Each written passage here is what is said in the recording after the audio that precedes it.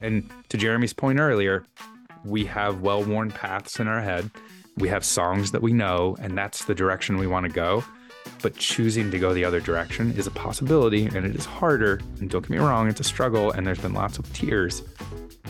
But it is simply a choice that you can make. You can choose to be happy. You can choose to be okay with frustration. You can choose to be okay with growth. But just doing the same song and dance because that's your comfort zone, there won't ever be any growth there. You'll never progress beyond where you are. Yeah. Hello, you are listening to the Late Bloomer Living podcast, where we are reimagining and redefining what it means to be in midlife, where we are gathering energy, momentum, and excitement for our next chapter via candid conversations with other midlifers about their own pivots, pitfalls, and triumphs. I'm Yvonne Marchese, your host, and I'm so happy you're here. Do you ever feel like a total mess? Do you feel like you should have things figured out by now? I definitely have felt that way, and still do sometimes. But around the time I turned 50, it got better. I started to embrace the idea that messy is beautiful, which truly helped me to get past my perfectionist tendencies and start taking imperfect action towards what I truly wanted out of life. It's been very freeing. My guests this week are Jeremy Grater and Zach Tucker. They are co-hosts of the brilliantly named podcast called The Fit Mess. I just love that name. Both Jeremy and Zach have experienced a major shift in the way they deal with their physical, mental, and emotional health. For nearly a decade, they have pushed themselves to learn more about how to get healthy and stay healthy in mind, body, and spirit. And their personal journeys inspired in them a passion for using their hard-earned knowledge to help others via their podcast, where they have had the opportunity to speak to a wide range of guests, including some of the biggest names in health and wellness. And then later in our conversation, we do dive into talking about the concept of midlife and the fear of aging. You know, when you're in your 30s or 40s, it can feel like this looming thing, but it doesn't have to be. I'm so excited for you to get to know them in this conversation. But before we get going, I have something for you. I created a free guide for you designed to help you start taking the steps towards your next act. It's a workbook called 5 Steps to Your Midlife Reboot. You can sign up to receive it as an email series, and it has some ideas and practical exercises that you can use over the course of several weeks to get past feeling stuck. You can do them at your own pace, and they'll just be waiting in your inbox when you're ready for the next step. I'll remind you at the end of the episode and tell you where to sign up if you are ready to shake things up. Okie dokie, without further ado, here's Jeremy Grater and Zach Tucker. Let's go. Thank you, Jeremy and Zach, so much for being with me today. It's great to finally have you here with me. Yeah, thank you so much. We're excited, and we appreciate the opportunity. Yeah, it's great to be here. Oh my gosh. First of all, I just have to tell you how much I love the name of your podcast and your artwork. The Fit Mess podcast. I mean, come on. And then you've got the picture on your merchandise of the guy like lifting a massive donut. Exactly. It's very manly. Right. Those donuts are heavy. That's it, you know. They are. So you've got this podcast and you're talking about the journey to wellness, right? Tell me, if you would, it's been 4 years that you've been doing this podcast together. Jeremy, you had the background in broadcasting, right? Correct. Yeah. I spent about 20 years in commercial radio. Zach, you were a listener, weren't you? Yes, I was always a podcast listener and had never done a podcast before. So I approached Jeremy on his expertise. Yeah. And so did you approach him and say, "Hey, do you want to start a podcast with me?" I don't think it that, or did that kind of happen over time? It happened over time. So Jeremy and I we were both on our own journey of health and wellness. And when we met, we kind of became good friends really quickly, I think. But, over time, we started talking to each other about our struggle with health and wellness, and we started to get vulnerable with each other. And we just both really started benefiting from those conversations. Me being able to say the things on my mind, and also, hearing that another guy is going through the same thing that I am and I'm not alone. And it just, occurred to me one day. I was like, we don't hear guys talk about this stuff at all. We should like do a podcast and get it out there and be an example for other guys, and show them that you can get better by talking about this stuff. And so I approached Jeremy and I was like, look, you've done a podcast. I think we should have these conversations in a podcast and try and help as many people as we can. And Jeremy said, absolutely not. No way. Never doing it. Yeah. Yeah. I thought the idea was insane because, I have no credentials. I have no reason for anyone to listen to me in terms of, my leadership in this wellness space, or there's nothing hanging on my wall saying he went to school and knows how to tell you to do the things. And so I was very resistant. And so he encouraged me to just check out other shows that were, sort of in the same space. And I found the common theme that there were a lot of experts bringing on other experts, and they were all experting all over each other. And I was just like, I don't really relate to those shows. Like they've all got it figured out. They've all got the six pack. They've all got, they're meditating like Buddha on a hill and all this. And I was like, I don't relate to them. But I saw the thread of, we do have experience. We can share our journey. And where there are gaps in our expertise, that's where we can bring in experts and ask them and say, hey, we're struggling to fill in this hole. Can you explain to me why this is what it is? And from there, we can apply those lessons and sort of biohack our way into, better situations in our lives.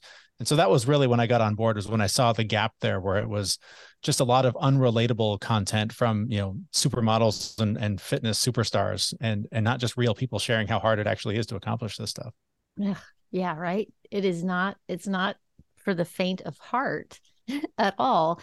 There's so much for us to get out of each other's stories, I think. And that's what I always find relatable when I listen to podcasts, is that connection, and I love, from what I've heard of your podcast, that's what I hear too. And, connection was always the key for me. And I had the good fortune of, again, I worked in radio forever, and I've been podcasting since 2004. But the first show I did, and it was for 13 years, I did it with my brother and a friend of ours, and it was all about story. But what was interesting about it at the time was I was a very different person then. And the concept was very much the three of us would get together, drink a bunch of beer, and just really highlight the like craziest things that were going on in our lives. And so I always sort of equated it to like, It's Always Sunny in Philadelphia, but like in real life. So whatever nonsense was going on in our lives, we just showed up and shared those stories sort of through a drunken lens of nonsense. And it was hilarious because we would make each other laugh, and we did it mostly because we made each other laugh. But every now and then we would get an email from somebody in the middle of nowhere that was like, you guys are my Sunday afternoon barbecue. Like I work around the clock. I hang out with my sick mom. I don't have friends.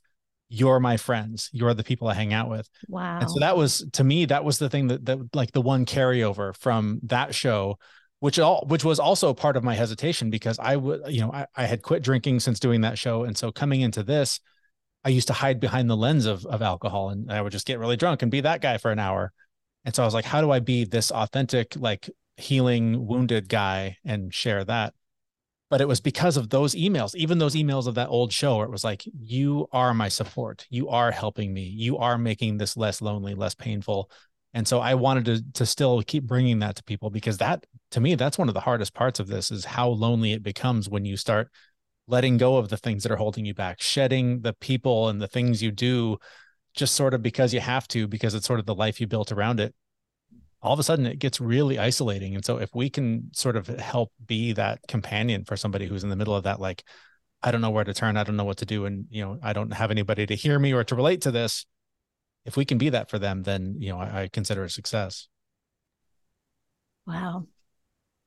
I'm thinking about that transition from, from drinking and kind of and having that to grease the wheel, as it were, Oh yeah. Yeah. which a lot of entertainers might use. And then as you said, the healing wounded guy. I mean, I think it's so rare for men to come at a conversation from with that kind of vulnerability, and I applaud that. And am I'm just feeling really blown away by that, actually, you know? Yeah, it's something that I know for me personally took probably the better part of like 5 years to really adjust into and like be comfortable with it. Even up until last week, I was talking to a person about, vulnerability and like my feelings and like this person that I am now. And I was totally okay with it. And I actually recognized it in the moment that I was just like saying all these things, and the look in the other person's face, and it was another guy, was like a deer in headlights. He was just like, what is coming out of your mouth? You're not supposed to talk about that. That's no, no, no, no, no. But I was so comfortable with it and I didn't feel judged. And I was just like, whatever. I mean, if you're going to, it didn't bother me in any way, shape, or form. So like, I think there's a great amount of power in being able to talk like that and think like that. But don't get me wrong, it took a lot of years. It took a lot of feeling uncomfortable and a lot of, feeling like I wasn't a man or feeling vulnerable. And would you say the word that's coming to my mind is like reprogramming? Like, because it's not like you flip a switch and suddenly you're ready to talk. I mean, that's some hardwired stuff. It's very hardwired. And I think we had somebody on the show, and doing our show, like there's all these little bits and pieces that we pull from it that make our lives better. And we were talking to somebody, and Jeremy probably knows better than I do, but it really occurred to us during this one show that like all of these things that we're talking about, like I was so worried with being having feminine qualities and not being a man. And this one show really painted the picture of like, there's nothing, nothing of my manliness that's being taken away here. I am still a man. I can still change a tire. I can go shoot a gun if I want to. I don't. I can still go do all these manly things. We're just adding additional pieces on to be better human beings as a whole. And that was kind of the moment where I flipped from, I feel uncomfortable. I don't like this. My programming from an early age is telling me this is wrong, to it's all okay. But yeah, it doesn't switch overnight. It takes a long time, and it does require some reprogramming. But that was the key moment for me, was to realize I can still be a man and do all the manly things, but I'm going to add these other qualities on too, and see how it goes. Yeah, it can be a yes and, not an either or, right? I wonder, with the conversation that you were having, and the guy was kind of like the deer in the headlights. Did that conversation, did you end up walking away from that conversation and he kind of was still like, whoa, what happened? Or did you find that maybe he started to open up to you a little bit, or how did that roll? Yeah, he did actually open up a little bit, because I could see he was a little bit uncomfortable with it. So I transitioned it into conversations about children and making sure that our children know how to deal with and process their emotions. And he had a young son who was actually having some emotional issues. So then he got really involved and he's like, well, by the end of it, he walked away going, I might have to read a little bit about this. It's interesting. But it's, talking to him about his emotions, he was not interested, but talking to him about his son's emotions, he was very interested. And I know for me, and I know for Jeremy, so many times we'll be reading a book. We both have daughters. So, we were never, little girls. So we don't know how to, raise a little girl. So we're reading books and doing all these things. And I know I'm always reading a book and going, Huh. Oh yeah, no, that's the thing for her. Okay, I can do. Wait a minute, that's me too. Yeah. Oh, it's not just her. That happened for me with the highly sensitive child. That was the first time that I remember that moment explicitly, like turning through the pages, trying to figure out why is she so sensitive? Maybe it's this. And page after page, I was like, okay, I'm not reading for her anymore. I just leveled up a little bit and figured out, oh, this is me. Oh my God. And I think to your point about reprogramming, that idea of being sensitive as a dude, as a guy, was always foreign, and you were told not to, don't feel the things, man up, rub some dirt on it, all the things. So it wasn't so much reprogramming as understanding my programming and understanding that like, this is how I'm supposed to, like, it's okay to feel this way. It's okay to talk about my feelings. It's not wrong. There's nothing inherently, not manly about having feelings or whatever. It was just this societal pressure of like, you're not supposed to do that. You're not supposed to feel that way. And you certainly don't talk about it.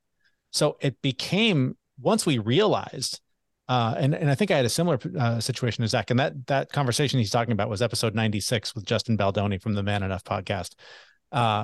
Yeah, just that idea that like, I'm not broken, the system is broken, and it doesn't have room for me. So now it's my job to make room for me and to take up space in this world and to make it okay for other guys to cry and to feel things and to say, hey, this sucks, this is hard, and I don't want to do this anymore. And just share that it's okay to have a full spectrum of emotions and be a complete human being and not just the robot we've been conditioned to be. Preach, brother. Seriously. Like, how much better would the world be if that was the way things are for everybody? Yeah. It's ridiculous that it's not. I don't get it. I don't understand. Like, I know I struggle as a dad with my kids when they're emotional because I want to fix it, right? Like that's dad's job, is to fix it. And so I think that maybe that's where some of it comes from, is that we have a lot of dads trying to fix their sons who are sad and crying. Oh, it's okay. Don't worry about it. Don't worry about it. It's okay. Rub it off. And it's okay. Don't worry about it. Instead of like just sitting with it and going like, yeah, that hurts. I get it. That sucks. I feel bad too. That makes me sad too. Yeah. Nobody ever did that for me. For certainly no men in my life were like, yeah, it's okay what you're feeling. Let's feel it. Like, let's just process that. Get that through now. Don't shove that down so that when you're 45, you're trying to share with other people that it's okay to have feelings and problems. Yeah. And it's not just dads doing it, I'll say either.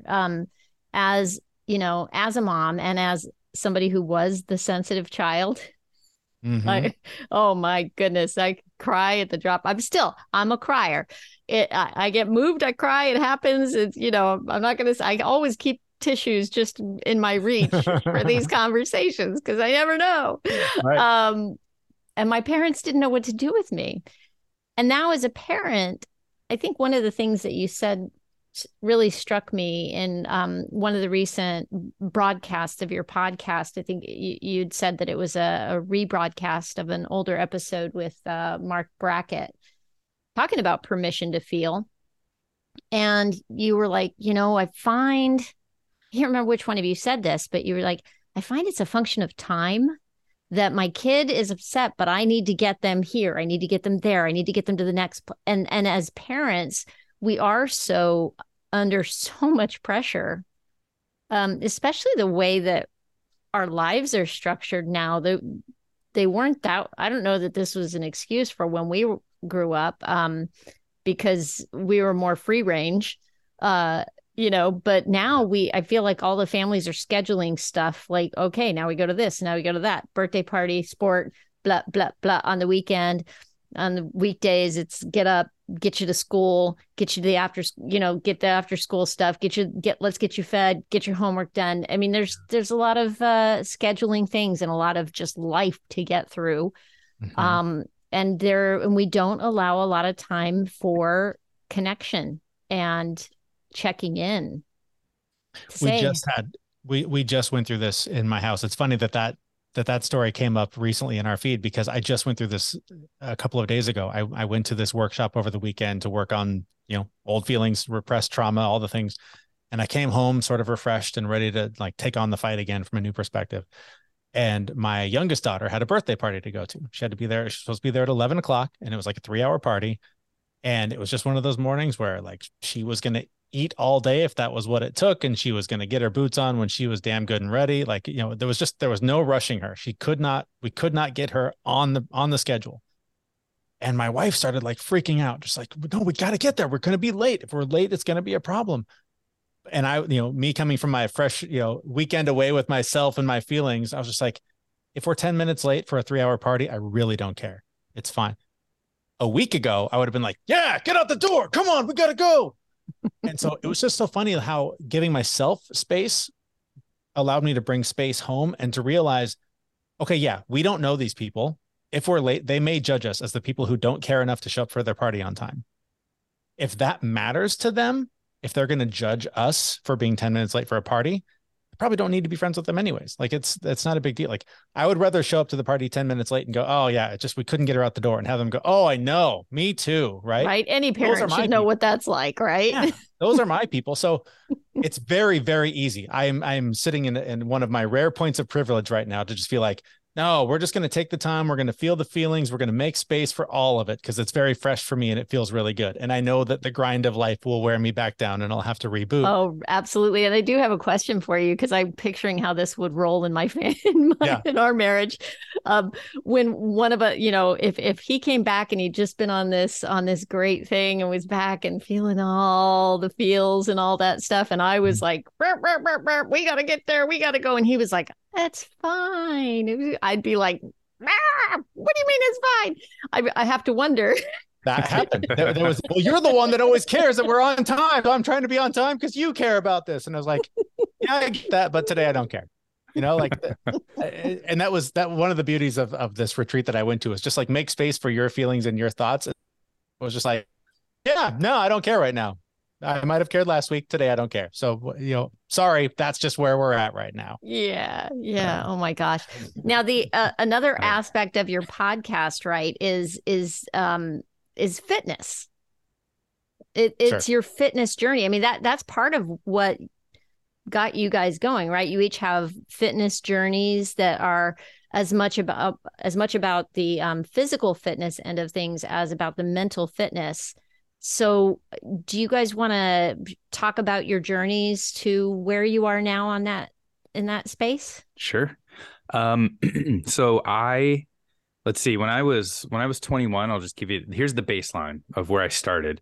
My first 20-ish years on the planet were pretty bad, traumatic childhood, access to lots and lots and lots of junk food, to the point where when I was 21, I was about 300 pounds, and I'm only, you know, about 6 foot. So 300 pounds on a 6 foot frame is a big dude.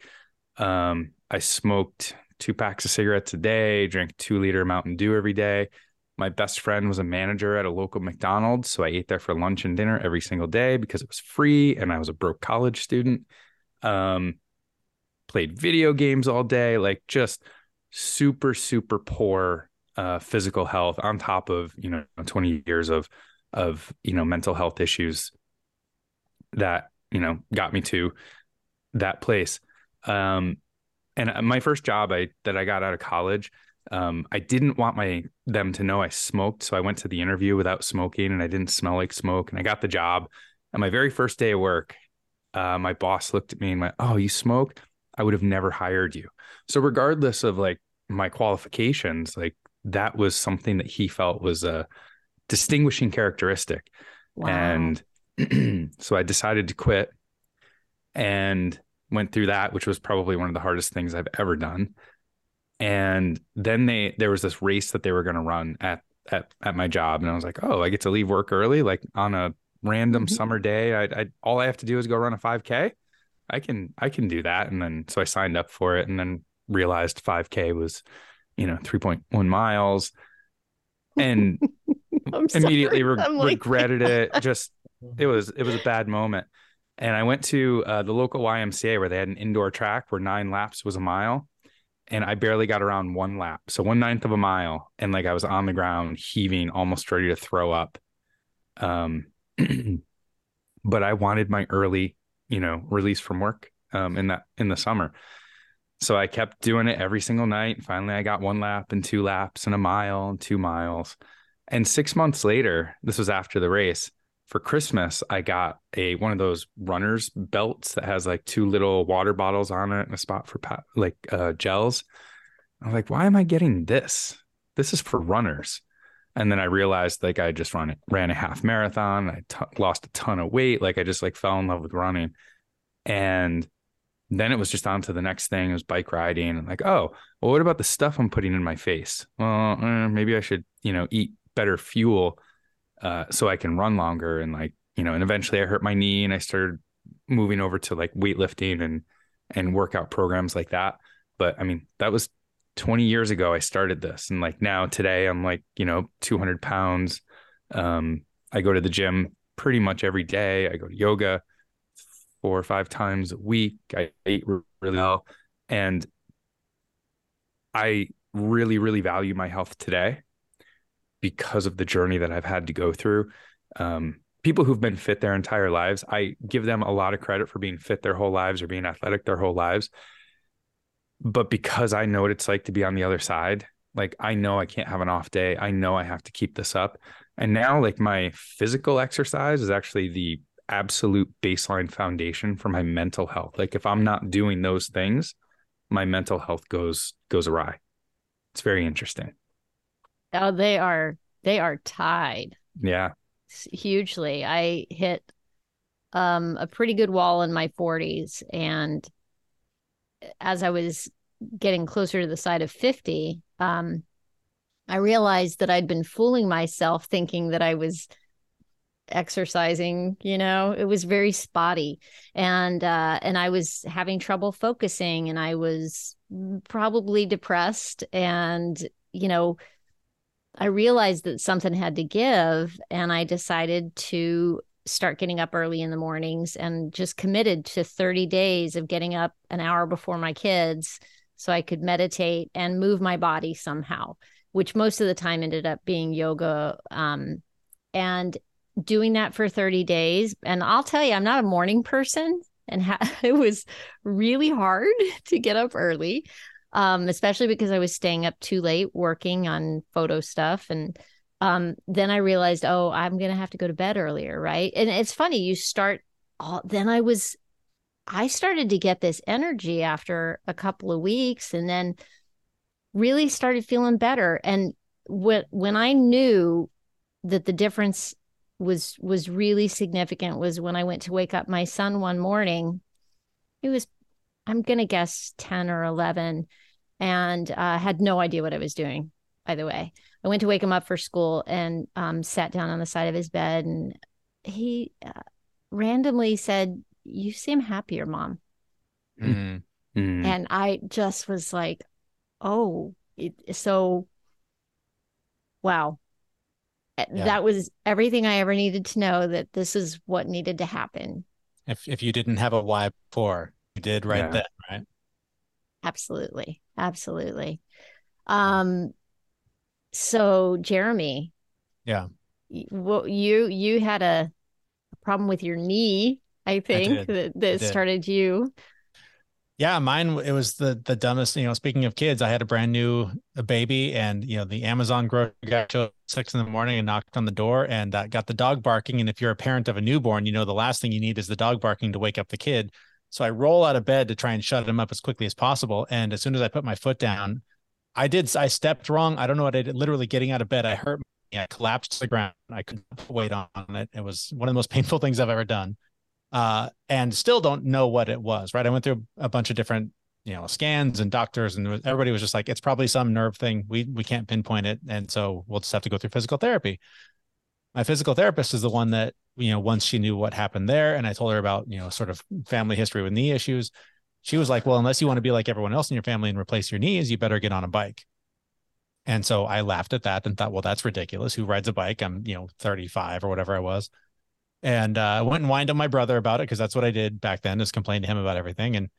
And he was like, dummy, you just have to be the weird guy that rides his bike to work every day. Like it's no more time. Just stop riding the bus and start riding a bike. And for whatever reason, at that moment, at that time, it connected with me. And I just literally, as he said it, I became that guy. And I was like, yeah, I could do that. That's easy enough. And so I bought some used bike on Craigslist, and within a week I was riding to work every day. And the most amazing thing happened. The more I rode that bike and the more that I had to dodge cars and street lights and pedestrians and all the things, I realized that I was falling in love with being present and just really being in the moment. I was finding so much peace because instead of worrying about the stupid thing I said last night, or the last time I got drunk and, was embarrassed about whatever, my behavior was, or worrying about what was going to happen at work the next day, or when I got there and everybody was going to be in a bad mood, I was just there in that moment, surviving the city streets of Seattle on my bike. And I just was like, I need more of this. Like, I need to bring this into the rest of my life because this is where I feel the most at peace. And so I ended up finding a therapist who taught me all about meditation and Dharma and all of that. And it was just amazing because the more that I brought it into my life, the more that I realized that there was just a lot of things in my life that were getting in the way of progress. So it wasn't even so much that I needed to make additions to my life as much as I needed to clear away the clutter and allow space to really connect with myself and hear the answers from within to find what I needed. And a lot of it is just like what you described, right? Like, I just decided to start getting up earlier and meditating in the morning and moving my body. And then I realized I needed to go to bed earlier. And it's just, when you open one door on this path, you find 3 on the other side. You pick one on the other side of that, or 5, and you pick one on the other side of that, or 10. And they just keep building. And so many of us are afraid to open that first door because we don't want to change, right? We're comfortable with our misery. We're comfortable with being the victim. We're comfortable with our trauma and feeling the way we feel all the time because it's the song we know. It's the one that we were taught when we were a kid. And we can play the hell out of being depressed. We're really good at it. But learning the happy song, that's a different lesson. I don't know how to do that. I don't even know what that feels like. I'm just going to play the song that I know. And so when you start down this path, it's learning the new song, and you suck at it for a long time. And then eventually you start to realize, like, oh, I'm getting the rhythm of this. This makes sense. Oh, what else can I do? What other song can I learn? And it just completely changes your life. And so many of us, again, getting back to the point of being relatable, we look at TikTok, we look at Instagram, we look at these people that have these amazing lives, and I'm going to get up at 4 a.m. and I'm going to meditate and I'm going to do yoga, and then I'm going to run 6 miles, and then I'm only going to eat kale and celery. And then I'm going to and you just can't do all of it at once. You have to pick one little thing, do that until you don't have to think about it, and then try something else. Do that until you don't have to think about it. And eventually, rather than looking at this big list of things you're going to change and failing at all of them, you do those one things at a time, and you look back in 6 months and go, man, look how far I've come. Look back 5 years, look how far I've come. 10 years, look how far I've come. What do they say? That's the secret sauce. You overestimate what you can do in a year and underestimate what you can do in 10. Is that the way that goes? But it's something like that. I think you're something close. like that. But it's like, I mean, it's just one little change can affect so much from there. Yeah. I mean, I feel unrecognizable from where I was when I started on this journey. Mm-hmm. And because the taking care of myself led me to start feeling hopeful about the next 20 or 30 years of my life, because suddenly I had energy and was feeling better, and thought, wow, 20 years, if I'm going to be 50 and I probably will live to my 80s, that's like a lifetime. So what am I going to do? What could I do? And then I started to get excited, and that's when I started to get excited is when I realized what trash talk I had been feeding myself about getting older and about what that meant, and that it was just completely limiting me from doing anything that I wanted to do. I really felt like I was done, that it was all over, and what am I going to do from here? I think to some degree, parents go through that. I don't know if it's disproportionately. Speaking on behalf of myself as a parent, you get really invisible to the world when you have kids, because all of a sudden it's the kid's birthday party. It's the kid's trip to whatever. Your vacation is to Disneyland instead of, London or whatever it is, because it's about the kids. Like, it's really easy to fall into that trap of I don't matter anymore. It's all about them. But you really, I think, don't do them any favors by focusing solely on them, because you're not showing them the example. You're not showing them that I matter, so that when you're in this position, you still matter. Oh, This is such something a that good is, point.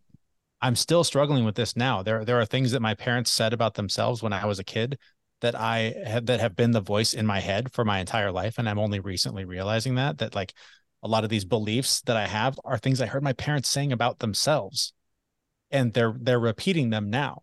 And so I'm like, oh my God, I thought I was just broken inside, but it turns out that's something I've been hearing. And so it's just drilled into my head that that's reality. And so we really need to, we use this analogy on the show all the time, but it's the champagne fountain, right? Like, you have to fill that glass at the top so that it overflows so much that everyone gets to celebrate with a full glass, rather than pouring from the bottom. I mean, we always hear the oxygen mask on the plane analogy, or whatever analogy you need. I like the celebratory nature of the champagne fountain, even though I don't drink anymore. I haven't heard the champagne one before, but I like it. I love it because it's a celebration. And the more that you try and fill that tower up from the bottom, by the time you get to the top, you're going to realize there isn't enough left. And I'm not going to be able to enjoy this as much as everybody else. But if you start from the top, everybody gets their fill and everybody has a great time at the party. Yeah. What you just said is just resounding for me oh so loudly, that my kids are a huge reason why I'm trying to live my life the way I am now, because I do want to be that example for them. And now that's expanded out beyond my kids in wanting to be an example for people who are younger, who are, ageism is just all around us, and we absorb it, and pretty soon we're victimizing ourselves with it before you know it. I don't. Yeah. At what point do you guys? I feel like midlife is this gigantic swath of time and is relative to your life experience and who you are. At what point did you self-identify as midlife, would you say? I don't actually think I have yet, personally. Yeah. Do you mind if I ask how old you are, Zach? I'm 43. Cool. I totally get that. I think, from a pure math standpoint, I think I'm more than midlife, right? I mean, I suspect, I use my dad as kind of my gauge. He died when he was 74. So like, I guess theoretically, I'm definitely past midlife. You're well over the hill. Over the hill. I am. But the reason I say that I don't really identify as midlife is because I'm 43 and I am in better shape than I've ever been. I am in better mental health than I have ever been. My sense of humor never matured past the age of 12. So like, that's cool. Very true. Like I am. Yeah. Overall, like I am the happiest, healthiest I have ever been in my entire life. And I don't feel old, even though, by calendar standards, yeah, I guess I am. I will probably reach the grave in less time than I have been alive so far. But, I don't feel like that. And I'm just enjoying every single day. And honestly, I wake up every morning, my feet hit the ground and it gets better every single day, but my feet hit the ground and I just have this like amazement and wow of I get to be alive again today. And this gratitude for just waking up.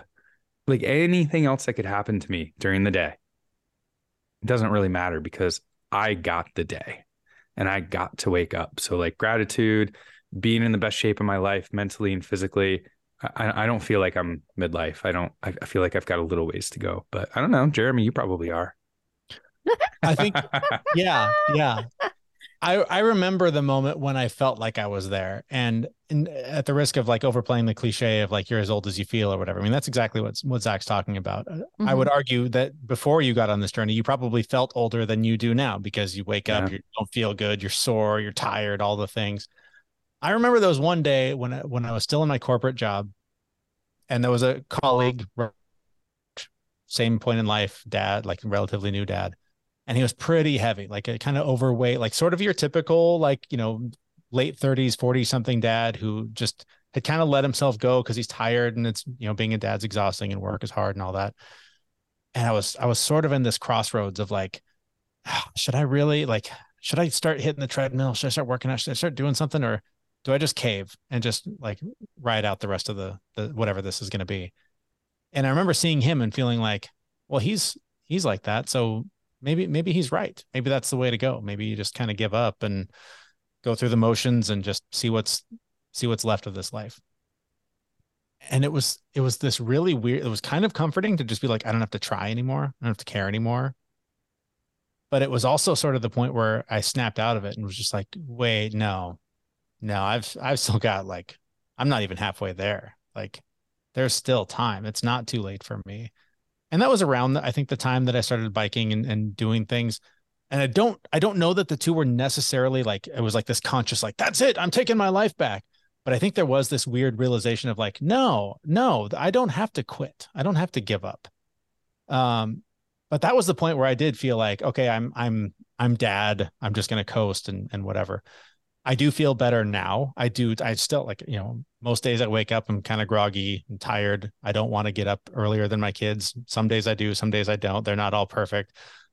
That's one thing I want people to take away from this is that like, it's better, but it's by no means rainbows and lollipops and unicorns. Like this is a struggle that we struggle with until the grave and whatever is after. Like, so I guess my point is, if you want better in your life, this is something that I've been leaning into more myself, is just trying to find goals that I will never reach so that I can let go of needing to reach them and enjoy working toward them. Because if I let go of the fact that I'll never reach them, I don't have to be disappointed every day until I get there. It doesn't have to be this constant battle of, oh, I haven't lost 20 pounds yet. I'm still miserable. I got it. Once I hit 20 pounds, then I'll feel better. Because you don't, right? You hit that mark, whatever that goal is, you feel better for 5 seconds. And then you're like, oh, wait, no, I'm still, in a lot of pain and struggling. And this is all still really hard. So it's more about like, what are the little steps I can do? What are the small wins along the way toward whatever the grand scheme is? And I'm very fortunate. I'm very much living a life of design. I spent the last year and a half literally building to where I am now, to where for the first time in my life, I can go, wow, I accomplished things I didn't think were possible. What else can I do? And I don't know the answer right now. But that's kind of where I'm at, is because I set this sort of unattainable, ridiculous goal. I just started taking steps toward it, and it happened. That's not going to happen for everybody, but it's so much more rewarding to check off those little wins, like just the simple little things that you do every day to get there, than to just have, until I get there, I'm not going to be happy. So I think kind of the wilder and more unrealistic your goal, the less you're going to have to worry about midlife or age or whatever, social construct you're fighting against. Just do what you can do every day to get toward that thing you're trying to accomplish, and focus less on accomplishing it and accomplishing the things that are going to get you closer. Yeah, absolutely. I'm interested, Zach, in your take on this, and that you don't feel like you're midlife because you feel too good to be midlife. And the funny thing is I think that is the idea that we have been fed, that we have all absorbed, is that aging means decline. Aging means all this. And my question is does it have to mean that? Does it have to mean that you have less energy, or can you keep that going by putting yourself in situations where you're a beginner and you're learning something new and you've got the butterflies in your stomach and it's exciting?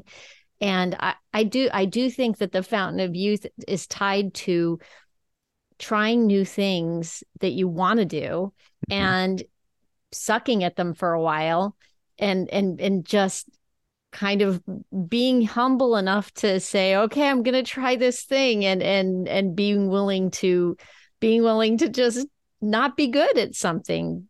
I think we protect ourselves as we get older because we want to look like we have our stuff together. We want to look like we figured it out. And maybe if we let go of that a little bit, then the child that's in there that wants to explore and have some fun actually gets to come out and play a little more. Absolutely. Yeah, I've got a little story, and I'm gonna like pat myself on the back the whole time. But I do a lot. So like I do a lot of side projects. So I have all these things that I do. And there's, a couple of times I've talked to somebody and they're like, "Oh, you do this full time. Oh, and you do a podcast. Oh, and you've got this other side project. Oh, and this other side project." And they're like, how do you like do all that? Like you've accomplished a lot. And here's the back patting part. Like I have accomplished a lot in my life, and I do have a lot of interests. And Jeremy will tell you, I'm a yoga teacher. I like did my MBA in, I don't know what, 6-7 months or something like that. Like just lots of things. That's crazy. Sorry. What? That's amazing. It's a 2-year program, and it was kind of self-paced, and I just kind of just went through it really quick. But I say all of this because like I've got all these experiences. I've got all these things under my belt, and I'm good at a lot of things because I'm okay sucking at it. I'm okay with going, I don't know anything about this. Oh, I tried, didn't work. Means I try again. I've gotten very, very used to that feeling of not knowing what I'm doing it anyway, and then getting kind of good at it. And I got to tell you, like, it has been life-changing for me. Like my career, like took off because of that. So every time there was something at work where somebody's like, we don't have people for that. Nobody knows how to do that. We don't have money for contractors. It always landed in my plate because everyone would say, oh, he'll be able to figure it out. And again, Jeremy's going to pull the episode number out, but we talked to a woman, years ago at this point. And I think the title of the book was It's Okay to Suck at Something. Was that the title of the book, Jeremy? I'm double checking. But the whole point of the book was really just to embrace that and be comfortable with it. Because when you're frustrated, when you don't know what you're doing and you're still doing it anyway, that's the golden moment. Like you get so much out of that. You learn how to grow as a human being, and you're just absorbing all that information, and your brain is rewiring in certain ways.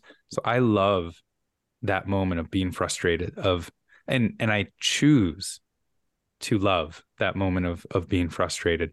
And I think that's where a lot of people go in two different directions. So when you're in a moment where you have to do something, you don't know what it is, and you're kind of, you're feeling anxiety and depression that you don't know how to do it, just switch one word. Instead of I have to do this, you switch one word. I get to do this. I do that all the time. It's like magic, man. Changes the whole thing. It is like magic, right? Yeah. And it's just a choice in your head. And I think that took me a long time to realize that, like, being happy or sad, being frustrated or okay with progress, that's just a choice in your head. And to Jeremy's point earlier, we have well-worn paths in our head. We have songs that we know, and that's the direction we want to go. But choosing to go the other direction is a possibility, and it is harder. And don't get me wrong, it's a struggle, and there's been lots of tears. But it is simply a choice that you can make. You can choose to be happy. You can choose to be okay with frustration. You can choose to be okay with growth. But just doing the same song and dance because that's your comfort zone, there won't ever be any growth there. You'll never progress beyond where you are. Yeah, it's like being The Walking Dead as far as I'm concerned. I just started watching that. I cannot believe I've waited this long. Oh my gosh, I'm looking at the time, you guys. This has been amazing. Is there anything that is exciting for you that's coming up that we should let people know about before we wrap up? I think it's always the next episode, right? You can find it at thefitmess.com. We mentioned a couple of them here. The one Zach was just talking about was with an author, Karen Rinaldi. It was our 15th episode. Her book is It's Great to Suck at Something. That's why I forgot it was number 15. We're on like 154 or 5 or something now. So I feel like I might have actually listened to that one. That's so funny. Is she hilarious? Is she like really funny? Yeah, she was funny. Yeah. Oh my gosh. Because I haven't gotten to listen to a huge number of your podcasts, but that's the one that you picked. And I was like, oh my gosh, I love this woman. We have a lot there. So thefitmess.com/15 for that one, or I believe it was 76 for the other one with Justin Baldoni, talking about just being man enough and what that means. Those are great episodes. But of course, if you subscribe, you'll get them all, and you'll get the next one that comes out after you hear this. Fantastic. And I will have links to your show in the show notes of my show. And this has been fantastic. Thank you so much for coming on and talking about your journey. I love getting the male perspective on here. It is fantastic. And I really appreciate it. Thank you so much. Yeah, thank you for the opportunity. Yeah, thanks for having us. Well, there you have it. You know, what stands out for me in talking to Jeremy and Zach are the things that we can do to support ourselves in mind, body, and spirit as we age. It's all about making small changes every day and not getting too caught up in the end goal. It's about focusing on what we can do now to get closer to that goal rather than worrying about when we'll actually reach it. It's some pretty good judo to try to attain, right? But honestly, that's what midlife can be all about. Letting go of the societal pressures and expectations and focusing on what truly makes us happy and fulfilled. It's about realizing that aging isn't all bad and that we can keep our energy and excitement going by trying new things and being okay with not being good at them. So let's all take a deep breath and embrace the idea of midlife as a time of growth and self-discovery. Who knows, we might just surprise ourselves with how much we can accomplish. If you want to know more about Jeremy and Zach or get information about the Fit Mess podcast, I'll have that information for you in the show notes. You can just go to latebloomerliving.com/podcast and click on the show notes for episode 127. And while you're there, you can also find that link to the sign-up sheet for your free guide, 5 Steps to Your Midlife Reboot. Thanks so much for listening. I hope you have a fantastic week. Stay safe and well. We'll talk soon.